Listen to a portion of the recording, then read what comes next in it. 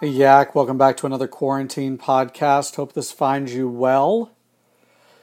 We're ending the Beatitudes today. You made it. Great work. Matthew 5. Follow along with me. And he opened his mouth and taught them, saying, Blessed are the poor in spirit, for theirs is the kingdom of heaven. Blessed are those who mourn, for they shall be comforted. Blessed are the meek, for they shall inherit the earth. Blessed are those who hunger and thirst for righteousness, for they shall be satisfied. Blessed are the merciful, for they shall receive mercy. Blessed are the pure in heart, for they shall see God. Blessed are the peacemakers, for they shall be called sons of God. Blessed are those who are persecuted for righteousness' sake, for theirs is the kingdom of heaven. Blessed are you when others revile you and persecute you, and utter all kinds of evil against you falsely on my account. Rejoice and be glad, for your reward is great in heaven. For so they persecuted the prophets who were before you. Today we're covering verses 10 through 12, because it's all kind of the same subject, persecution.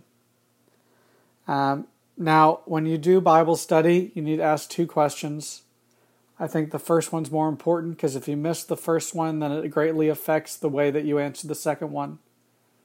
One of the first questions you should ask is, how would the original readers of this hear it? Right? What is this saying? What is this saying? Why is the author saying this? Blessed are those who are persecuted for righteousness' sake, for theirs is the kingdom of heaven. Blessed are you when others revile you and persecute you and utter all kinds of evil against you falsely on my account. Rejoice and be glad, for your reward is great in heaven. For so they persecuted the prophets who were before you. If you recall from earlier on, Matthew is written to Jews. And Matthew's original audience, who he wrote this to, is facing great persecution in their Jewish communities. They've been cut off from their communities. If you claimed Christ, you were no longer welcome in the synagogue, and you were no longer welcome to Jewish temple life. That included help in times of famine, struggle. It cut you off from a large portion of just society's benefits. And further, those people, the Jews at that point, had rumors circulating about the type of people Christians were. Can you believe it? We know this from the early writings of the church, that early Christians were known as cannibals. Think about it. Why would they be known as cannibals? Well, they ate of the body and drank of the blood of Christ. And if you weren't familiar with communion and you just heard that, they just thought that they were cannibals. They were known to meet in secret, and they were known to meet in some places in crypts and graveyards, right? And let's be real, even today, if you went to your mom and dad and said, hey, I'm going to hang out with a group of friends, and they said, where are they meeting? They said, well, at the local graveyard. Your mom and dad might be like, well, that might be not the best group of people to hang out with. And so they had a really bad opinion within the community, and in other places, they were openly persecuted, beaten, and killed for their beliefs.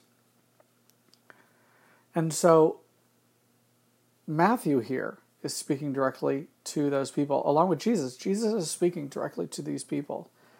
Notice the three types of persecution, or the three kind of dealings with persecution here, are all about to happen to Jesus.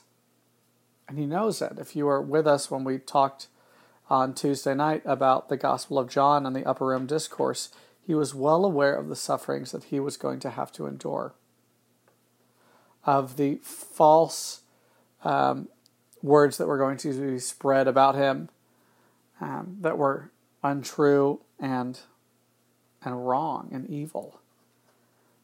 But he knew his reward was great in heaven. And Christ's reward was you.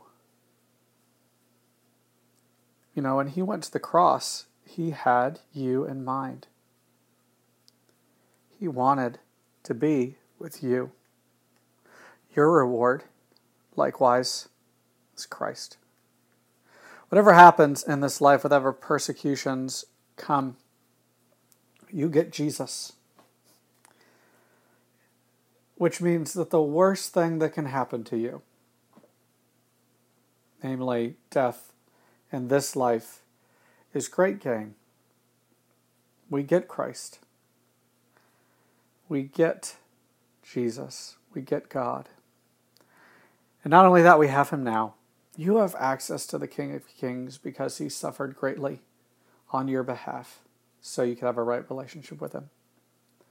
Keep that in mind this weekend as we enjoy Easter, as we think about the Savior and what he came and did on our behalf, the Lamb of God who took away the sins of the world and whose righteousness is imputed and given to us. Love you guys. Hope you have a great Easter weekend. I'll be back tomorrow with a Good Friday message. But peace.